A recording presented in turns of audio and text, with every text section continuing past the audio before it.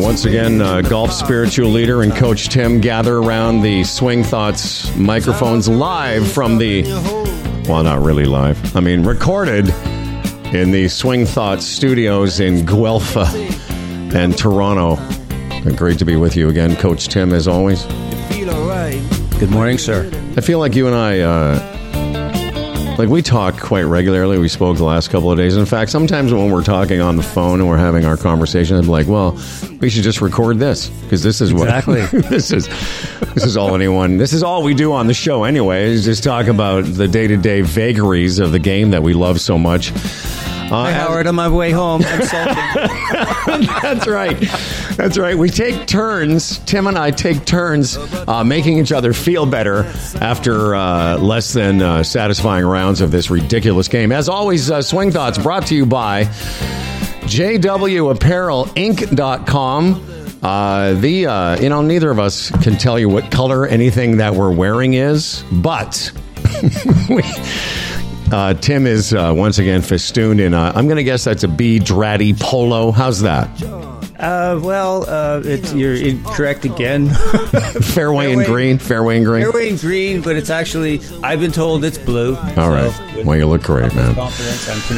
For all your fashion needs, JWApparelInc.com. And of course, we're really thrilled this year to be part of the NeuroPeak Pro family. If you're interested in precision breathing, heart rate variability, and brain performance, this company has got it all, working with all kinds of tour players. And now Tim and I working on our precision breathing. And as always, this thing is baked fresh. And for the last 7 years, TaylorMade Golf. You know, I saw an advertisement for the new Stealth irons are out now. We've both been using the Stealth driver, and it really is something. And over time, the last 40 years, they've made so many, inroads or advancements in this technology that if you're not using it, you're definitely missing out on something. And both of us have really enjoyed being part of the TaylorMade family. Absolutely. Thing looks good, sounds good, and comes off the face. Excellent. Yeah, did you believe me when I told you I almost drove the first green at your golf course the other day? Yes, I believed it. Yes. Because I don't think you did. I think, I can't remember if I told you that or I sent you that in a note. And I felt a little bit of incredulousness coming back at me. And I'm just telling you, I'm 62 years old. That's it was 345. Downhill, yes. Downwind, okay. But it was the first round of this two-man tournament I was in. And me and my partner both putted right off the fringe there, down in front of hole 1 at your course. Sweet. I almost took a picture of it and sent it to you. No, I believe it. I mean, despite the fact you are a 62-year-old man and you keep yourself in good shape, I mean, you're taking advantage of the most modern equipment possible. I mean, so how could it not be so? Yeah, I'm going to tell you, they call it carbon wood for a reason, because that's what I got. Anyway,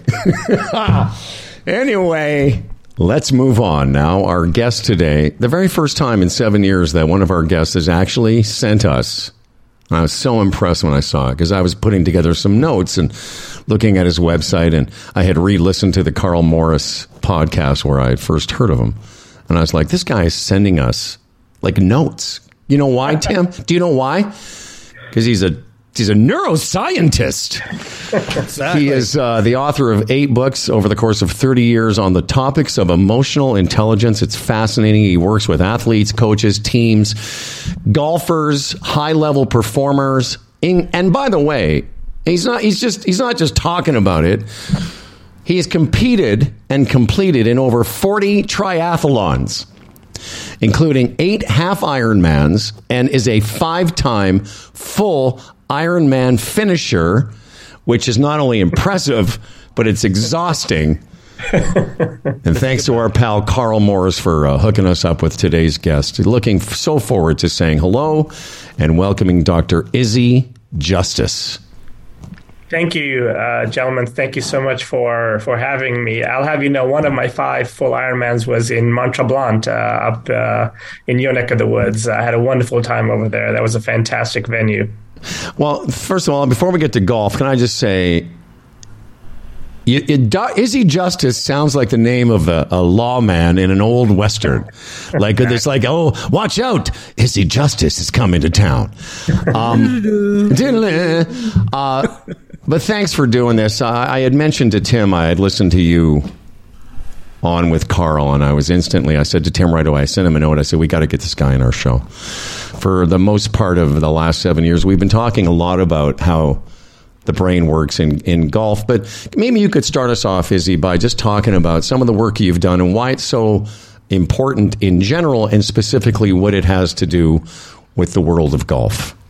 Sure. Thank you for having me again. Perhaps for your audience, golfers, the best analogy I can use is think of the time when TrackMan came out, or any version of these devices that allow you to track, your ball speed and your launch angle and your RPMs and all those kinds of things.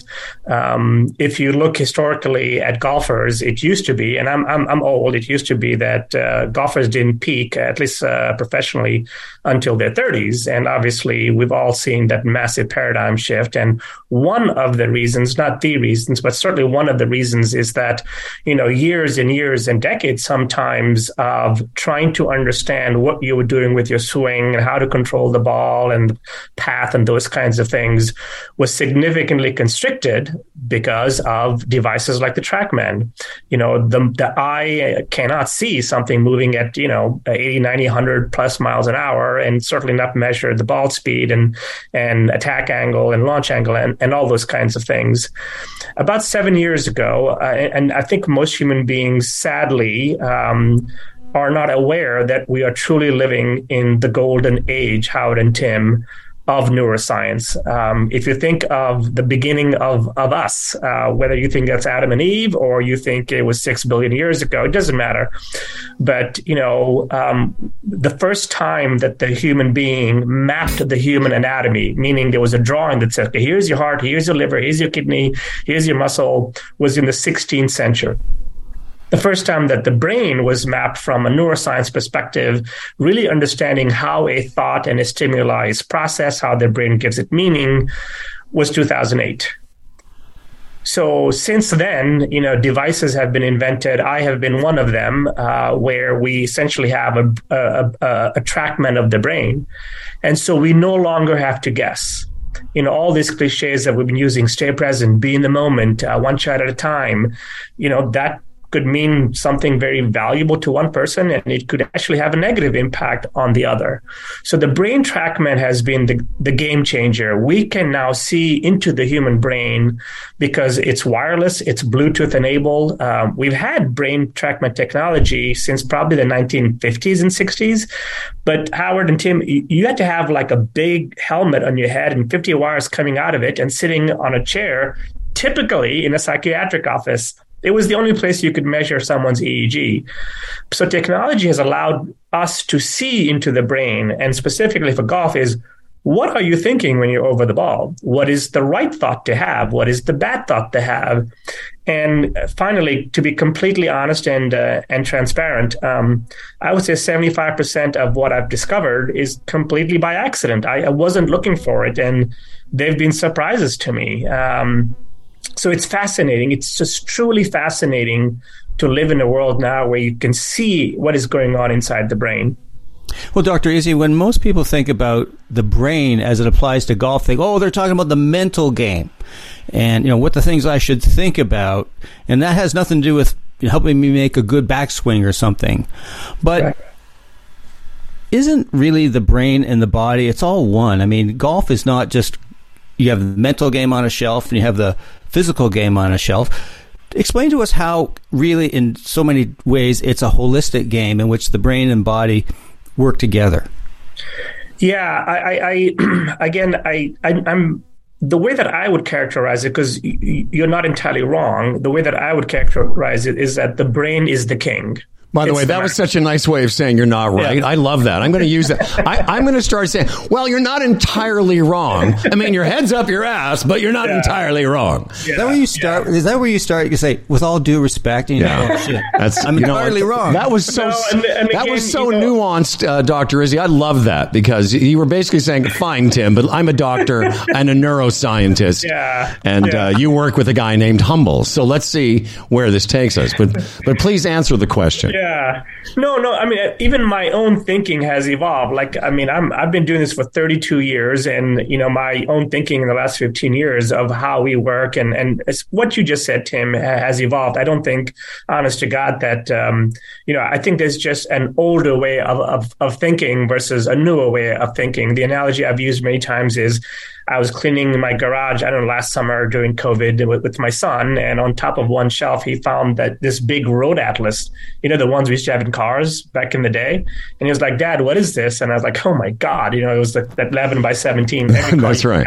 By the way, was it made by Pearlie's? Because when I lived in the States, that was the big atlas there. It was AAA. Right there you go. AAA, yeah. And my son said, what the heck is this? And I was like, well, this is how we travel. Well, why didn't you use GPS? Like, we didn't have GPS. And so, so that's how I view neuroscience. Neuroscience is GPS, and then how psychology and how we've been thinking about it is the road atlas. Both can get you where you want to go, but the GPS is likely to be more accurate and much more efficient. But the king is the brain. So it's not holistic in that sense. Every part of your human body, your physiology, your biochemistry, is in constant communication with your brain. And the neuromuscular function, which is what a golf swing is or putting stroke, is one of the many things that your brain is having to coordinate. Well, that's where I want to sort of take it now, because the talking points you supplied were very similar to what I had gotten from listening to you on Carl's show, and of course Izzy's website. I want you all to go there, and we're going to give it to you in a second, because it's especially for you golf nerds that listen to us.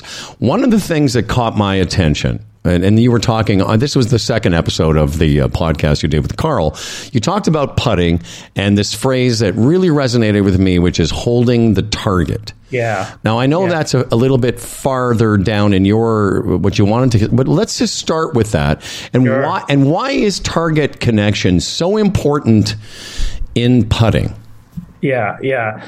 So let me backtrack just for like 10 seconds, and then I'll get to the target thing.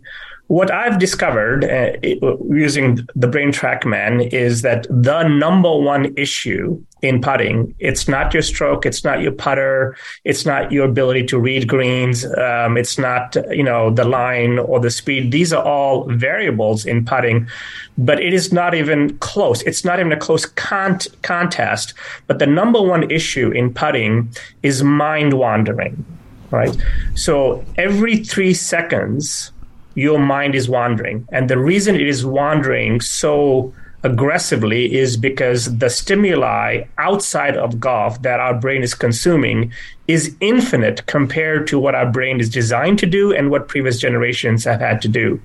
5 generations ago, which is about 100 years ago, Howard, most human beings that ever walked the face of this earth never traveled more than 50 miles from where they were born. Same weather, same stimuli, same threats, same food, same kinds of things. Today, with just 1 hour of consuming what is on our cell phones, which is portable, we take it everywhere we are, there's just a lot of monologue going on. So on average, there are 12 monologues going on per second. And only one of them is this. Is like what you and I are actually talking about. Mm-hmm. And every 3 seconds, because there's so many of them, your mind is going to wander to one of those 12.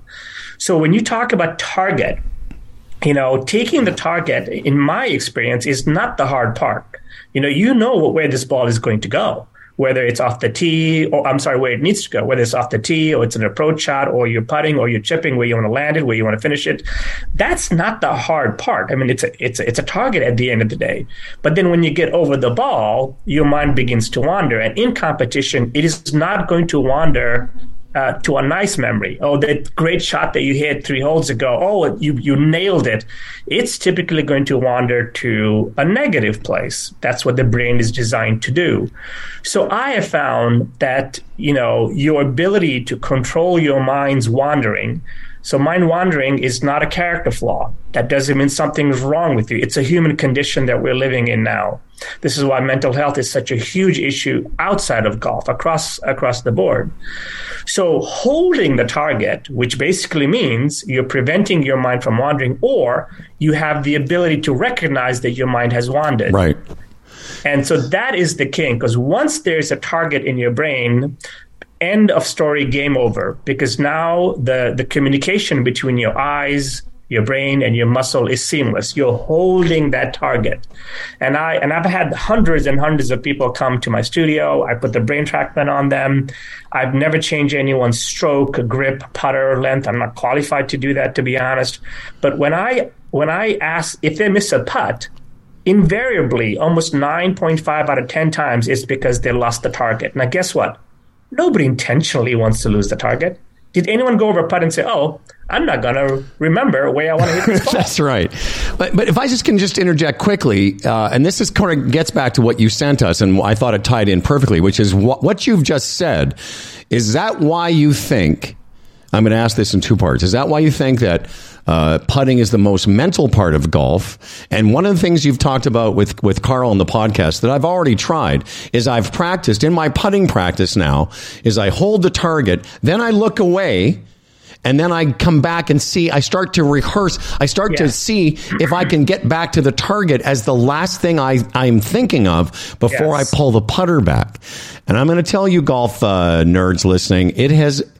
Honestly, Dr. Izzy, I had a round recently where that's all I thought about during my round, and I just putted fantastic. Just and nothing changed in my stroke. Nothing else changed other than I kept the target more top of mind for more often of that round.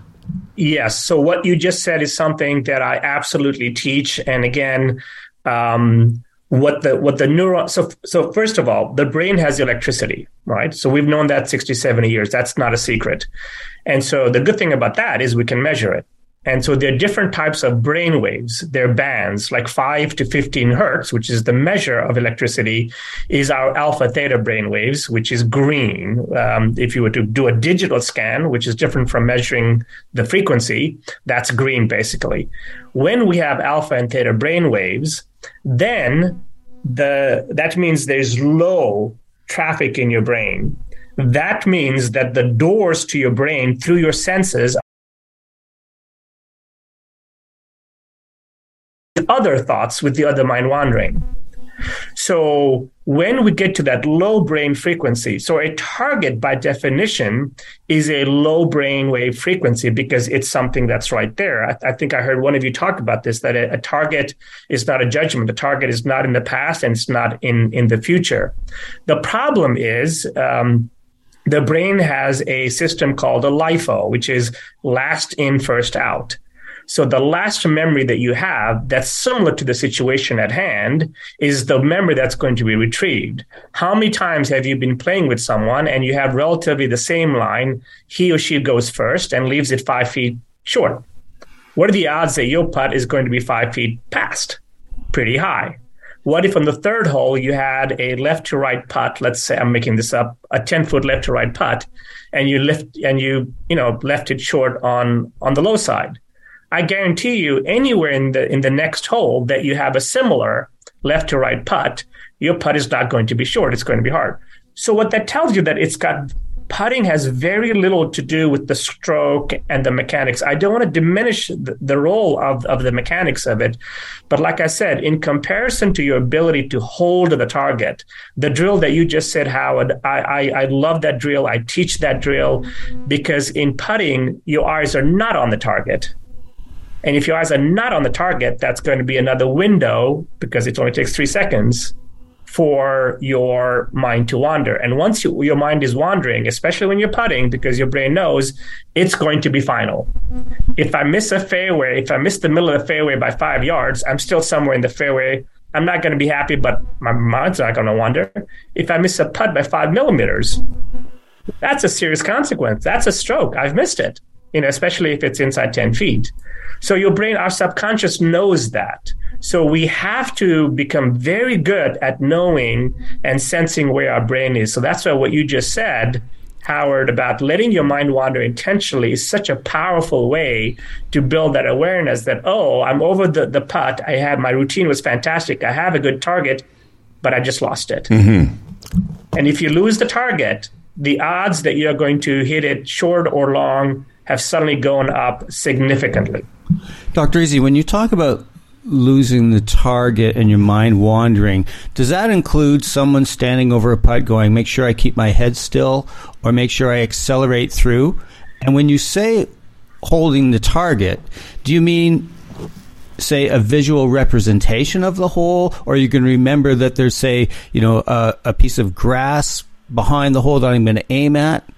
Yeah, so those are two separate questions and very, very good questions. Thank you for asking that. So mind wandering, typically people associate mind wandering with something negative, and it's not. Even if you say, I'm going to make this putt. So what I've discovered is that, sometimes I wish I didn't discover this because it's so counterintuitive.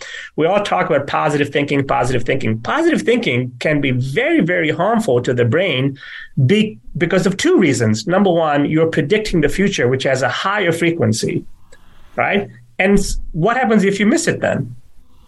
So the consequences of even positive thinking, and again, this is so counterintuitive. I would never tell anyone not to positive think, but if you positive think at the expense of holding the target, then you've lost the target. And the king is the target. The brain loves the target because it has something to do, something to send the neuromuscular sequence to. And what was that second one, Tim? I think it was that people are thinking about Howard. Help me here. We're old people. No. I just love that the three of us are like 180 years old, and literally none of us can remember the second part of the question. And when we go back and listen, we'll go, "Oh yeah, he asked that part." Yeah. No, the second part of it was the mechanics of it. Right. So what I have found is that that if you can think of it as a sequence, not either or, and the sequence should be, the first part should be whatever mechanical thing that you want to feel. Maybe you want to feel, a smooth stroke or your shoulders rocking or whatever it is. That's okay. The brain doesn't wander if you have a practice stroke where you have a mechanical thought. However, when you're over the ball and about to hit the ball, if you have a mechanical thought, that uses a different part of the brain. It is something technical, it is something logical and rational. I want to move it here. I want to hit it this hard. Then you've lost the target. So it's okay to have a mechanical thought, but that cannot be your thought over the ball. Over the ball, it's got to be, there's the target. And when you move your head back down to look at the ball, to send the ball to the target, some version of the target has to play. And then one last thing. There's a huge misunderstanding, and I see so many very well-known putting instructors do this, and I don't think there's any malintent on their part. So I'm not being critical of them. I'm just saying the neuroscience contradicts what they're saying. They're saying you're either a linear putter or you're a non-linear putter. That is not true. The brain is both. So I don't like to limit the brain. Because if you go to someone who uses a line and say, oh, well, you're a linear putter, well, now you've limited that person to just, a grain or something. The brain is, honest to God, this is not even my opinion, it's the most sophisticated phenomenon in the entire universe. It is capable of all kinds of magic. So thoughts that limit the brain in terms of what the target can be. So, Tim, the target can be a grain. The target can even be a sound of the ball going in. It can be a sound of the ball going to the back of the cup. It can be something in front of the ball. It can be, a little scuff on the hole. But as it doesn't matter what the target is. And what is very unique about golf, unlike other sports, one second, is that, say basketball, say soccer, say lacrosse, the targets are the same. They're in one geospatial area, right? It's the same basketball hoop. It's the same soccer field. It's the same tennis court. In golf, the targets are different because you're over 18, 25, 30 acres. And no two shots have the same target. So we must train the brain to have all kinds of different targets. But the key is, based on the shot you want to hit, what is the target that your brain can hold? Right. Well, there's a couple things in there, and I don't think I explained it very well, and I'd like you to take a little time and tell our golfers what we mean by that little exercise that I gleaned from your talk with Carl. And I want to circle back to that in a second, because one of the things you say in your research that missed makeable putts are the most expensive shot in golf.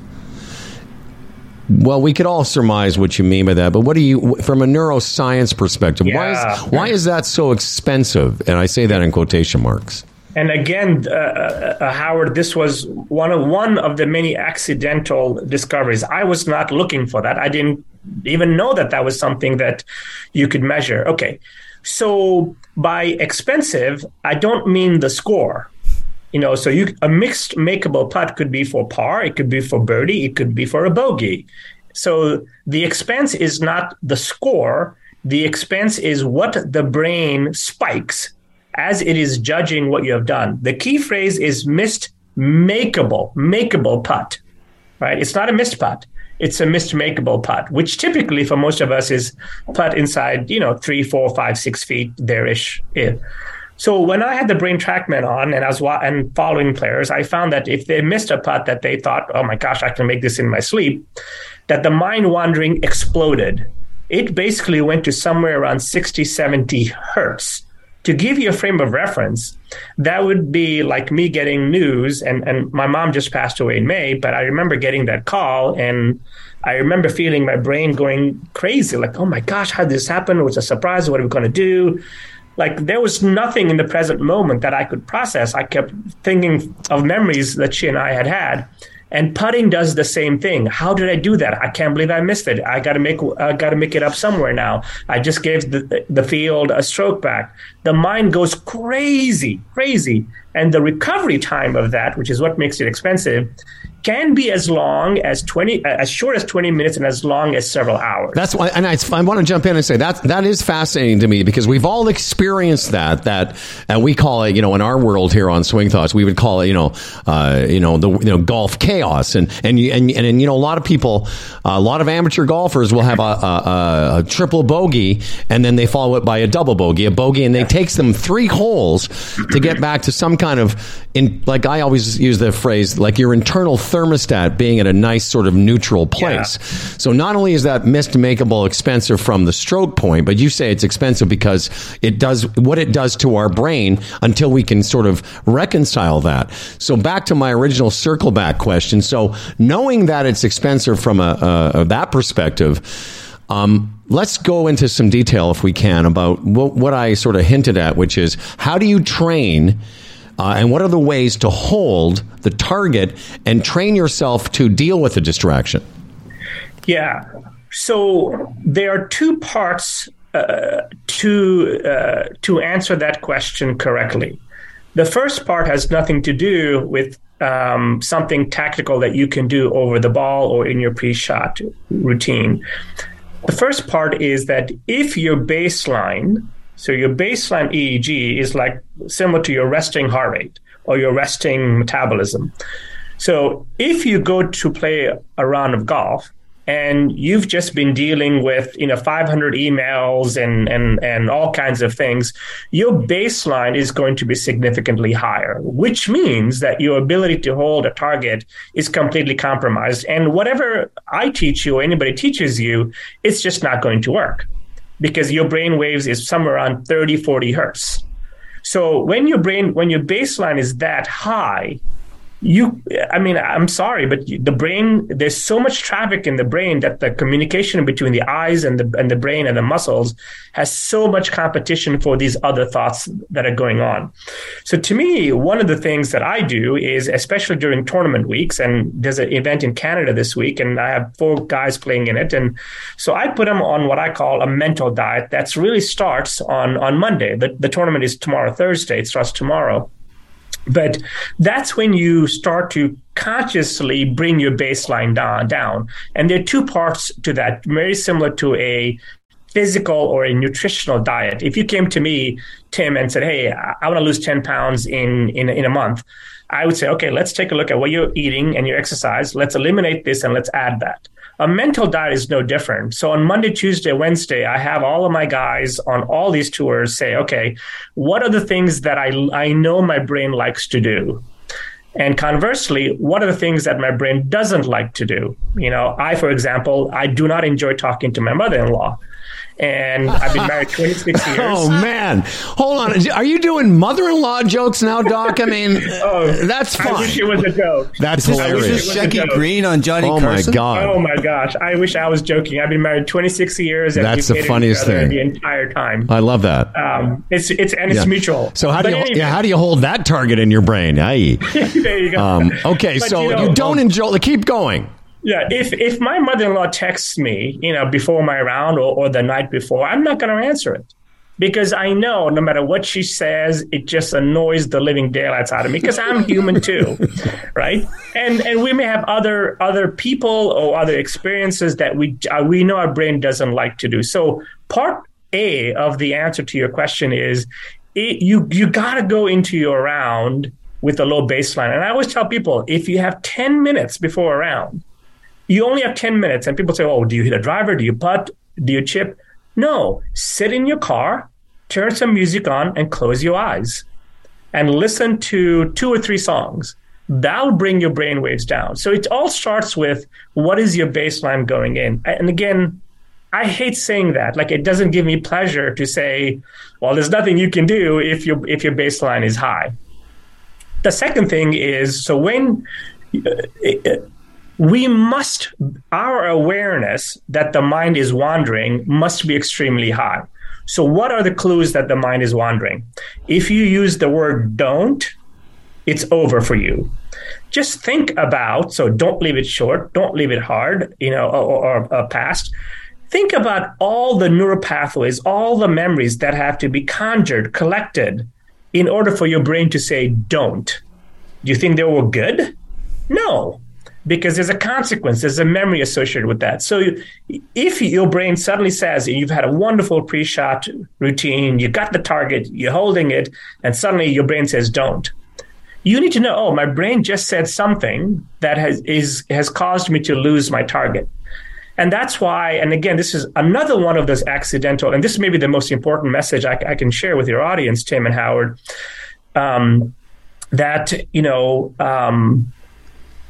the discipline that it takes to not hit a putt when the target is not clear is the holy grail. And so teaching yourself to again be aware that your mind is wandering is the key part of it. And then I have found that most putting routines, and again, another one of those counterintuitive things, most putting routines, in what I have discovered accidentally, are actually detrimental.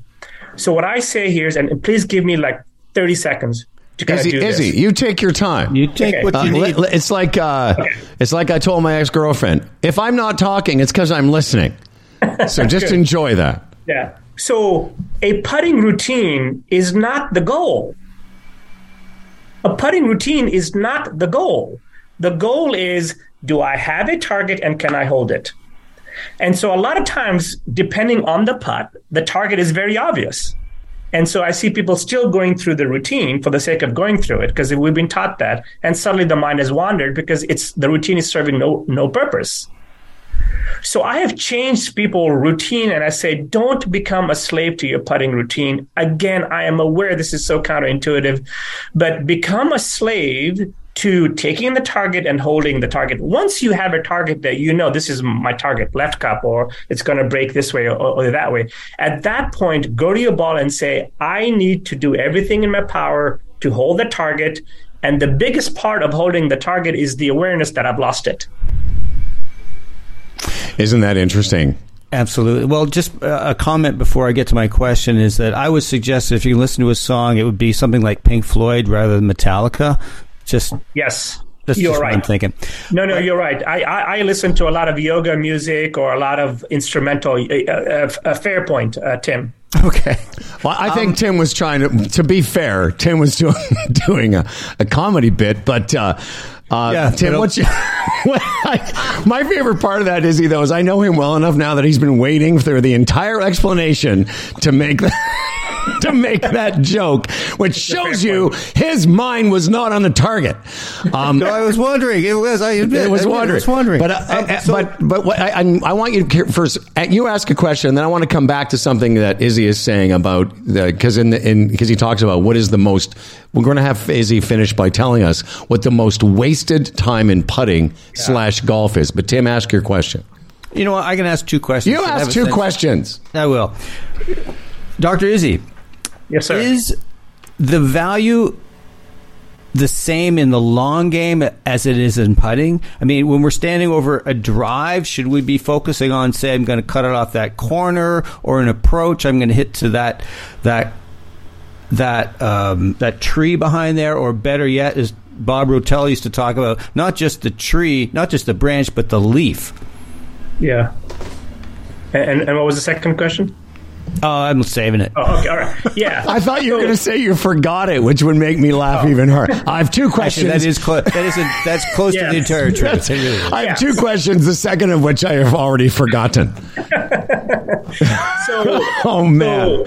So at the end of the day, I work with not just golfers. Matter of fact, golf is probably just a third. But in other sports, what I have in common is that most of the sports are target sports. You're sending a basketball to a hoop. You're sending a football to a receiver.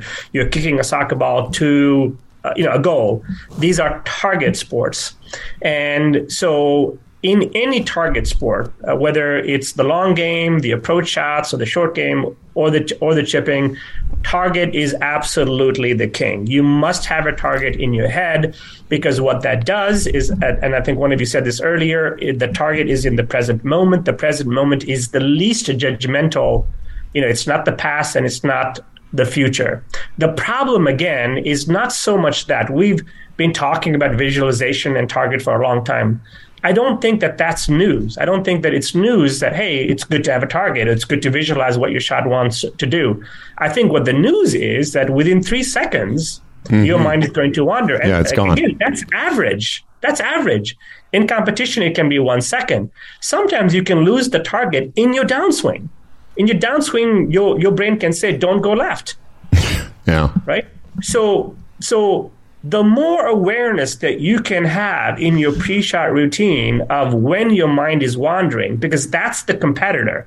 The number one battle in target sports is mind wandering. It is not technique. It is not taking the target. It's not visualizing the shot.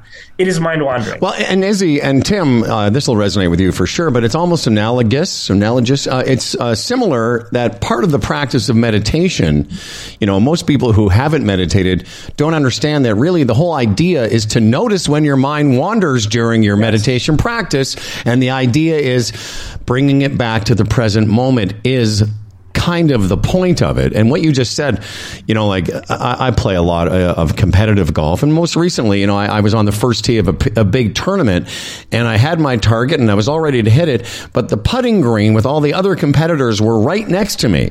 And in the time between my whatever pre-shot routine and getting ready to hit it, I know before I hit that ball, I became aware of everyone standing next to me. Yes. That wasn't what I wanted to think. It just was and I remember this clearly. It was like, oh my gosh, I'm thinking of them. Now, as you said, we've said this on the show many times, Izzy. The way we put it is when it's your turn, take your full turn. And that includes, if you feel uncomfortable over a shot, it's the practice of stepping away. It's the noticing that you've missed, you're not in that moment. So can you tell us why, or have you thought of your second question yet, Tim?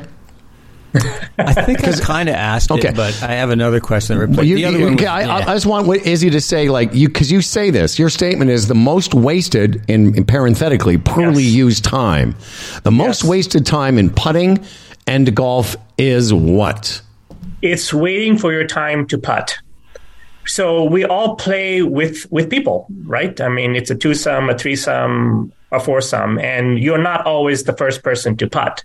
Now, putting, when you're on the green, you have to stand still. Like that's the courtesy that you extend to your fellow players.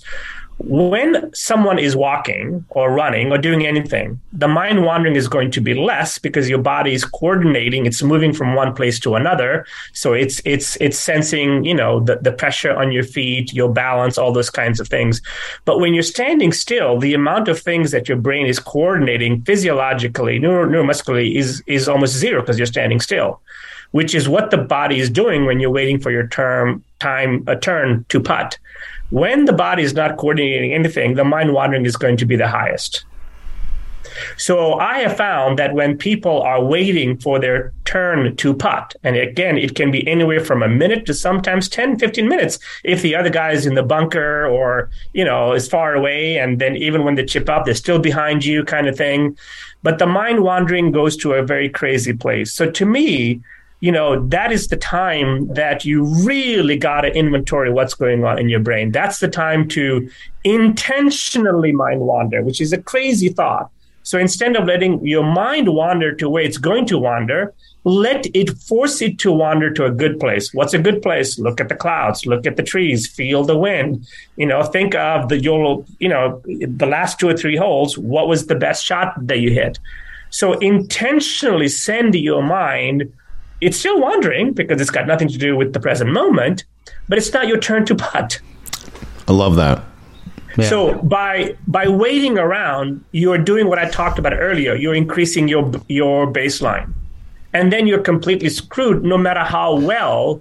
That's why I find that most people, especially at the tour level, again, another accidental discovery, they miss a lot of birdie putts. You know why they miss a lot of birdie putts? Because they're last to hit. They're the last one. Yeah, you've hit it close. You're the last one to putt. Yeah, and so they're waiting. That's interesting. And so they're wasting that time. So would you also recommend maybe running in place while the other people are putting? Because that is a physiological... Don't answer that. Don't answer that. Yeah. You know why? Because you're better than that. Yeah. You're too good to answer that question. Hey, have you got some new questions? Maybe this one will be semi-intelligent. A few minutes ago, Dr. Izzy, you were talking about the mind wandering to you're just transitioning into your downswing, and your body screams, "Don't hit it left." Correct. I mean, how do we prevent that from happening? Because that happens to so many golfers. Yes. Yeah. So at that point, it's too late. There's no good answer for that. On your downswing at 100 whatever miles an hour, this is why I go back to you've got to lower your baseline and you got to make your pre-shot routine. The focus of your pre-shot routine should be to really hold a target. I promise you, Tim, that when your brain says, on the downswing, don't go left, or whatever it is, you lost the target long before that. Yeah. I'm just going to interject. My sense is what happens is that you've chosen a shot, and maybe you've chosen a target that you're not comfortable with. Your subconscious is saying, you know what? You don't have that shot today, or this lie is going to make this shot really uncomfortable. So your body is screaming, your brain's saying, you can try this shot, but don't hit it left, whatever you do. And really, your awareness should have said, maybe that's not the shot. Maybe I got to gear back to a 7-iron rather than a hybrid. Yeah. I don't know. How's that? I think that you are right, but it can also be these other things. Many players play the same hole poorly. So I had a guy on the Latino tour. He shot 9 under and he finished 5th. He was 6 over par on the same hole. It was a par 3. In the practice round, he hit it left OB. On the actual tournament round, his brain said, don't hit it left. Mm-hmm. So your past experience, which is really stored in your subconscious, you were right about that. So this is why I think, we have to recognize that our brain is doing its job. Let me say one very important thing. Mind wandering is not a character flaw. Who we are on a golf course is a manifestation of who we are as human beings. The average EEG of a person alive today, so EEG, think of EEG as the noise in your head. The average EEG of a person alive today is the equivalent of a schizophrenic patient from the 1950s. That's according to 80-some thousand digital brain scans done by Dr. Daniel Amen. I've done 12,000. He's done 80-some thousand. But just let that sink in. Wow. So part of the problem and the challenge of golf is that outside of golf, our baselines are so much higher. So the odds that something that your mind will wander are now higher. Well, I certainly get the fact that we go to the golf course with already elevated, brain chemistry, and then of course the golf just overstimulates it. And before we're going to start wrapping things up here, but I do wanted to obviously thank you. It's been a fascinating discussion. Yeah. Getting back to what you're talking about with Tim about, don't hit it left. So every golfer listening, and it's funny because over the years I've been playing, and Timmy, maybe you've had this experience too, where at your home course, there will be a hole that season for some reason, just kind of bites you early in the year, and then for the entire... you mean like number 10 at Blue Springs? Like that number, the 10th hole at his golf course is insane. And I played it the other day in this tournament. I sent him a note after. I said, I parred 10. It's the first time forever. But my point... So let's finish off, Dr. Izzy, by saying, so let's say that pro or the average player at their own golf course has those thoughts. You come to that hole today. How do you replace... don't go left, or this hole always bites me? What's the replacement? Yeah. So again, I'm going to tell you something that is, I will tell you, I think every sports psychologist is going to disagree with me. What I have in my defense is TrackMan data. So I'm a slave to the science. So what I tell people to do is that in your warm-up, all right, I actually want you to play your bad shots. So let's say that on hole number 10 yesterday, when you were playing it, you hit it out of bounds. Well, play hole number 10, because what you don't want is when you're actually on hole number 10 to be the first time that you're processing that. So practice your mistakes from the day before in your warm-up, because that then allows the subconscious to move to the conscious, which is where you want to do what you want to do. I know that sounds silly, but you want to do what you want to do. You don't want to do what you don't want to do. And the only way that you'll do what you don't want to do, who's on first, is if your subconscious takes over. And remember, everything that we have done in our entire lives, including golf shots, is stored in our brain.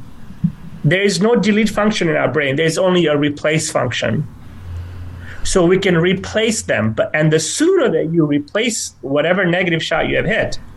So sometimes after a round, when one of my guys has a bad round, I have them go to the range and I have them play those specific shots, not work on their swing, because they got to go play tomorrow. Right. So and by the way, to be clear, when you say go play that shot, imagine you're on that hole and now you're going to give your brain a do-over. Yes. And hopefully the outcome, so you put yourself, sort of in that situation, and it went left, but this time you're going to make an adjustment so you get to see what it would be like had it not gone left. Correct. And on the range, I say, okay, if there was a bunker on the left, on the range there's no bunker, but see the bunker there, see the tree, see the hazard. You cannot delete a negative memory. You can only replace it. Okay. There's a website I want you all to go to. I've been looking at it. It's very interesting. It's GYRA Golf, gyragolf.com. Dr. Izzy Justice. Listen, man, I hope this won't be the last time that we can call on you, because it went by too quickly. An amazing discussion, and I hope you feel okay about it, Oh, wonderful. I've really enjoyed it. I love the sense of humor, and I love the ebb and flow of it. Thank you so much for having me, guys. And I would just say, as someone that just got to know you, you might want to replace his mother-in-law thing. Like, think happy thoughts. I'm too old now. That's right. I don't care anymore. Yeah, there's not only, you want to replace her, not just the memory. Dr. Izzy, thank you very much, my friend. All right, thanks. Cheers. Look at that guy. Just let yourself out. We appreciate it. There's Dr. Izzy Justice. That guy knows what he's talking about. Talk about a high achiever. He's like a neuroscientist, and he's run like I don't know. Do you ever wonder what it takes to be a triathlete? You go out for a little run around for 26 miles and then go swimming. And ride a bike. And then ride a bike. How did that even get started? Was people going, hey, running a marathon isn't enough. Well, I think I'd like to make that a little bit tougher. I think as a person who carried a lot of shame, it's ready to beat it out of themselves or something. I once ran a 10K with my ex-wife. It was this thing in downtown Toronto, and she was running half marathons, and could barely get 10K. And I remember getting into an argument, as only married couples can. Although we were literally in a group of thousands of people arguing all the way up Yonge Street. And you know what the argument was started on? She was running faster than me. I did not like it. I didn't. I was getting aggravated because her pace was too much for me. And then we got into a snarky little discussion. God. Anyway. It made me think of... did you ever remember the show Malcolm in the Middle? Yeah, kind of. I remember his name? Bryan Cranston. Malcolm's mother goes to a book club, and they all drink a bunch of wine, and they start talking about the neighbor who she runs marathons, she makes perfect food, all this kind of stuff. She's a perfect lady, so they all decide they're going to terrorize her. That's great. One of the things he said that I think I want to just to reiterate that I thought was fascinating, many things, but the time wasted on the green, walking around, and it's interesting what he said about birdie putts, because you usually are the last person. You're the closest to the hole. And I know from tournament experience, because those rounds are really long. At the Senior Am this year, they handed us our scorecards, and they have a time par on there. And the time par in the first round was 4 hours and 40 minutes. Like at the club golfer level, if we played today in 4 hours and 40 minutes, people are losing their minds. Exactly. So there's all this time. And in those tournament conditions, basically from hole 1 to 18, you're going to be waiting on every shot. And isn't it interesting what he said, that time waiting is when you are, sort of at the mercy of what your mind is going to think. And if you start getting into the story and the narrative. Well, it's hard not to. If I make this, or geez, isn't it too bad that I didn't make that putt back on number 8 and all that stuff. But I love what he said about giving your mind something to think of intentionally. Let it wander, and he talked about a lot of the stuff, we Doolin stuff, eyes on the horizon, noticing the world, thinking about something on purpose. Getting out there. Yeah, like thinking of trees, using your sensations to get in the present moment.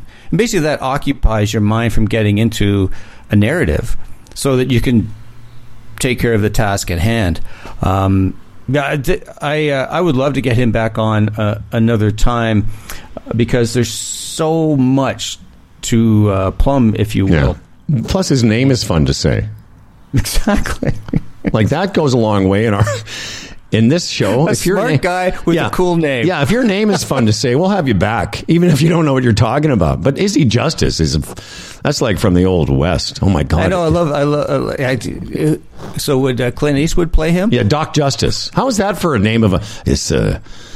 Hey, I will tell you this. So I listened to the Brain Booster podcast.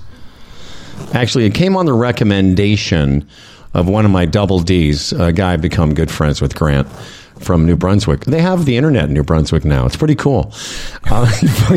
He hates when I do that. Because I just do the whole I do the whole Toronto thing with him. Like, what time is it there?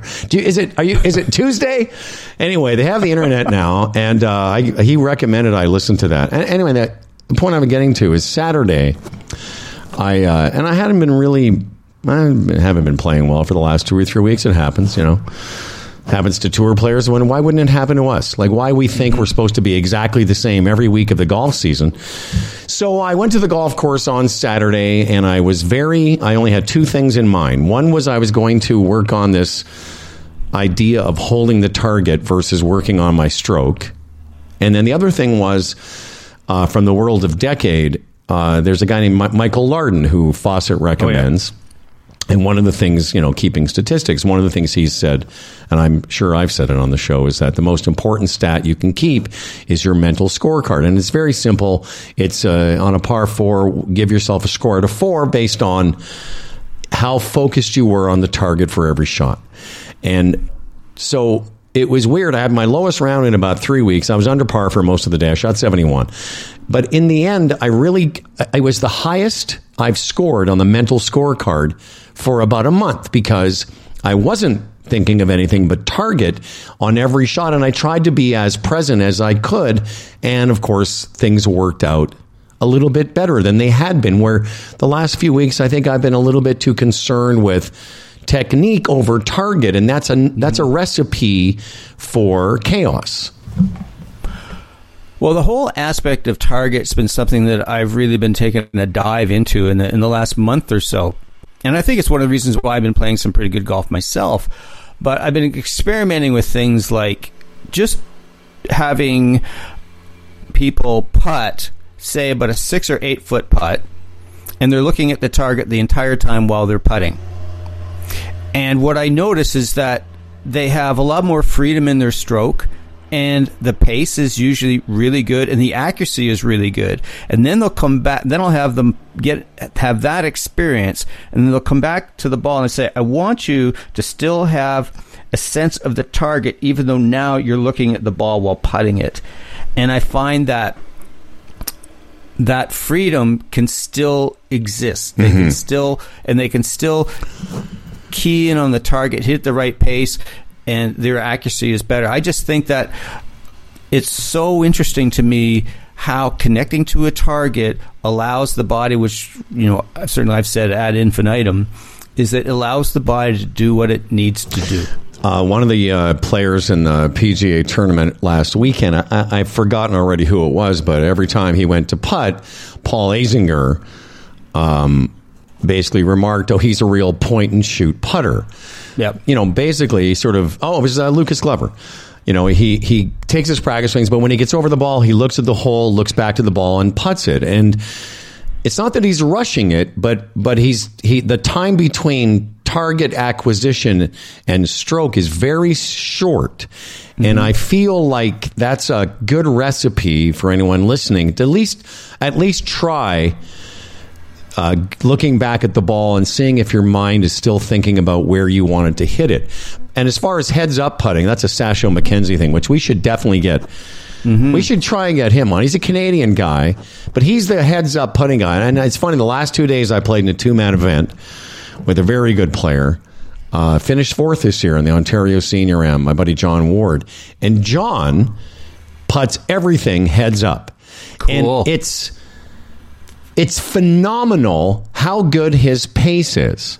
And the only time it made me a little nervous, because I've done it. I've done lag putting, heads up, of course lag you putting. have. You've tried everything. But I'll tell you, it's the best. Lag putting from distance, like 30, 40 feet, heads up, you will freak yourself out how good your distance control is. Exactly. It's when he got to 4 or 5 feet and still did it, it sort of made me a bit nervous. But he putts wonderfully doing it. And to your point, his stroke, it's just so, it seems so natural, I guess is the way to describe it. Is it technically? I don't know. It seems just very flowing is a way. And I think people listening should give it a shot. Absolutely. And one of the values of it is that it makes you less cautious. It makes you less self-conscious of what you're doing. Yes. And just allowing that thing to happen. And we've talked that flow happens when we're not consciously trying to do something, when we're not saying, keep your head still or make sure I accelerate. Because your body will naturally do that in recognition of a target. We could go so much farther with Dr. Izzy. I mean, you could just go crazy on it. But I really think that whole thing of target makes so much sense. I'll just throw this at you. One of the things that I was experimenting with, I think it was last week, I was just practicing chipping, looking at a spot where I was going to see where I would just try and land the ball. And when I was looking at that spot while chipping, I was amazed at how accurate I could be. Yeah. I mean, I just find that amazing. And I would say very similar, because I want to talk about a round of yours here before we finish off the show. But, in that round, I not only used that technique of holding the target, and I really did take some time in the putting green to practice. It's weird to practice being distracted and then coming back, getting the target, and then hitting the putt. Because, as he said, it's so easy to be distracted while you're playing. Before you before you transition there. I'm not transitioning. I'm just trying to finish what you said. I'm trying to finish off your point about chipping. It's the same thing. The last thing I'll do when I chip or pitch, and I do it already, but I mean, I was really focused on, okay, I know where I want it to end up, but I want to hit that spot. And that is such a powerful thing in pitching and chipping, because at least you're trying to do something, as opposed to what I think a lot of people do is just wave at the ball and cross their fingers. Now, what did you want to say there? I think something that our listeners could try is something that I remember Davis Love III talking about, I think after he won the Players' Championship. And he was struggling with his putting, like a lot of golfers. He was kind of bound up in mechanics and he was just struggling a bit. And so what he and Rotella worked on was take a look at the target, whatever it is, and as his eyes come back to the ball, then start the stroke. Yeah, I can see that. And Davis Love, he had so much more freedom, better energy transfer into the ball, all that good stuff. So, folks, if you're struggling with your putting a bit,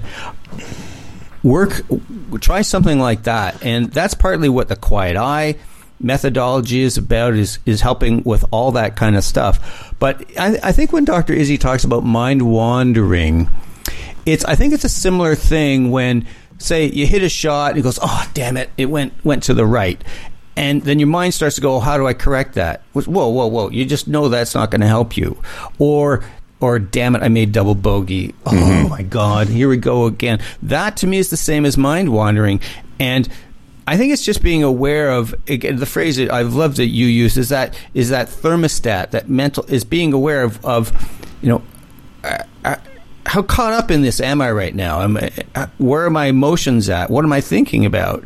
And then when we have that awareness, we can just sort of tamp it down and lower that thermostat, which is where I think, I'm convinced that's where performance happens. By the way, back to Rotella's work with Davis Love. If you just Google this, I can see it in my mind's eye clearly. Davis's putting routine. It's very much what we're talking about. So go Google that. Now, I want to talk about a round of Tim's before we wrap up the show. But you talk a lot about the body, and the body knows. But and I think what is he sort of. Not that he corrected you. It was very sweet the way he said it. Tim, you're not completely wrong, or whatever he said. You're not entirely wrong. That was fantastic. And the guy's a neuroscientist, so he's not being, it's not an opinion. But the idea is that your brain, which is your body, given less interference, I think, is marrying both what he's saying and what you believe, is that your brain, with less interference, can allow your body to do naturally what it can do. Like, I spend a lot of time on block practice of my putting. And my main, sort of obsession the last couple of months when it comes to putting is, I use a mirror at the beginning of every, session, just to take 10 or 15 strokes to make sure my eyes are where I want them to be. And then I put it away, and then I do random practice. Let's talk about, because you were very excited. I mean, I was happy that I shot under par. So I got a note from Tim, and I didn't come back right away with, oh yeah, I just shot under par. I got a note from Tim, and you were very excited about a recent round, and I wanted to congratulate you, and I sent nothing back but felicitations, and it was your second 9. I think in as many rounds, correct me if I'm wrong, where you got to be under par for 9 holes, which I think is amazing. Not just amazing because it's you, but it's amazing for anyone. And you were telling me, your handicap has come down, but maybe just tell us a quick story, if you can, of this recent breakthrough, and then we'll finish off another episode of this thing that we do. Well, it's been a really interesting month or so, and really what I'm aware of is just how I've just come to a spot where I'm not always going to the first tee with some kind of strategy or a plan, or this is the thing I'm going to do today, stay connected to the club, or even swing to the target. It's been more like just a sense of feeling a swing sort of in my body, and that's it. I still go through my routine and all that kind of stuff, but I just find that in many ways I've just find myself releasing better to whatever target it is, whether it's a 3-foot putt or a drive. And my scores have been much, much better. And so it was funny, about a week ago, I forget what the event was. I think it was just, I don't know what. Oh, it was men's night. And it was going pretty well. And it was our scoring 9. We teed off on number 8 and played 9. And then we came off the 18th hole when it goes, "Hey, Timmer, nice 35 you threw at us." Really? I didn't know that. And I think that's one of the beauties of shotgun start. So that was kind of cool. And then on Saturday, we're playing a regular Hustlers thing, and I knew I had it going pretty well, but I wasn't really sure. I didn't have the greatest front. I knew I was like 40-ish something, and then I finished. I just knew it was going okay, and finished. And Dave said, "Hey, Tim, 1 under for the back. Way to go!" And it was like, holy shite, that's twice in a row. Watch your mouth now. Okay, watch your mouth. Don't get into one of your swearing jags. There you go. So anyways, it was just like, whoa, I'd never been under par on 9 at Blue Springs ever, and I did it 2 weeks in a row. 2 rounds in a row. 2 rounds in a row. By the way, I'm sorry, I got confused. Was it the same 9s? Yeah, both on the back 9. Isn't that interesting? Yeah. Well, and one of the things I want to comment on, first of all, is congratulations, but also it kind of goes to show you that, and my buddy Henrik used to say this to me all the time. He'd say, it's not as hard as you think it is. You're a good player. You're a 5 or 6 handicap, and it's not out of the question that you could shoot under par. It really doesn't feel much different. I've said on the show a bunch of times, like, this round I had on Saturday, I was 2 under par on the front 9, and no part of that seems surprising to me. Mainly because I've done it enough times. Now, it used to be I'd be under par, and I didn't make a bogey that day until the 11th hole, but it used to be if I was 2 under par on 9 holes, I'd be looking at the clubhouse wishing I were in it. Exactly. I mean that. Like, I would be totally somewhere on the back 9, knowing I was a couple under or 1 under, or whatever it was, wanting the round to be over.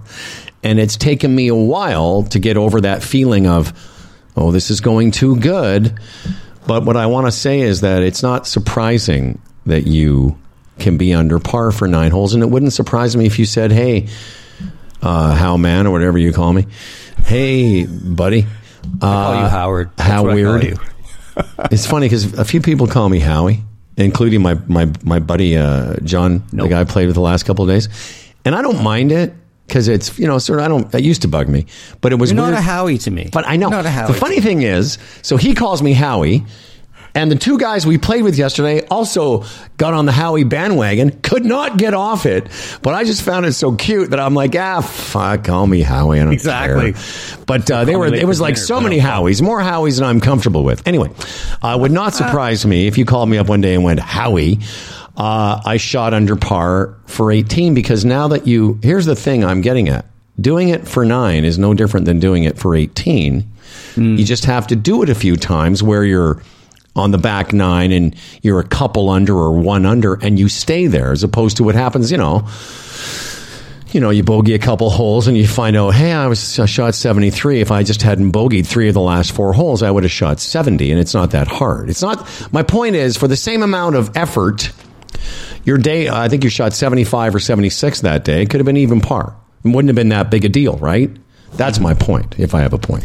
Well, I think the part of the value of talking about my recent experience that it connects so perfectly to me with what we're talking with Dr. Izzy. So I think people listen to the podcast recall that we chatted about 3 or 4 weeks ago that during a round I got to 3 over, and then I made 3 birdies on 11 and 12, and all of a sudden, like, holy crap, I'm even par. Whoa, wait till I tell Howard. That's right, Howard.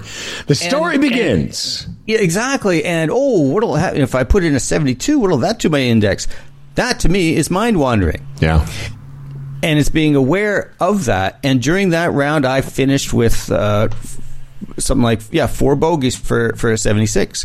What's a little bit different now is that, believe me, I get caught, is I found myself, I knew I had it going well on Sunday, and I could feel some tension, and then I would just go, oh, Timmer, you're getting caught in that nonsense again of the storytelling and whatnot. It's just like, just get right back into the conversation. Look at the trees, whatever, just be there. And I could find myself just settling down a little bit. I find just the tension would ease away. But that's the fun of this game is that striking that balance between like my own competitiveness and I want to get better, and I'm no different. I want to see my index go down. I'd love to win, all that, but it's striking that balance between keeping that sense of, say, that freedom and having some fun and all that. Because it's nice to shoot low scores. I mean, but if that's what it's all about, then it becomes way too big. It becomes. That's when I think that's when the nonsense happens, when people lose their shit and empty their golf bags. And for sure. Well, I can tell you nonsense. I was feeling a lot of. Quick golf thing. Hell stuff. Yeah, a lot of emotional. I don't know. I was getting very angry. I was basically from the senior am to the next tournament I played into the next tournament. It was a lot of very sort of old sort of wounds and being pissed off and seething inside, One of my guys, Grant from New Brunswick, he said to me, he reminded me, he said one of my favorite GSL quotes is that golf is a series of great moments interspersed with seething.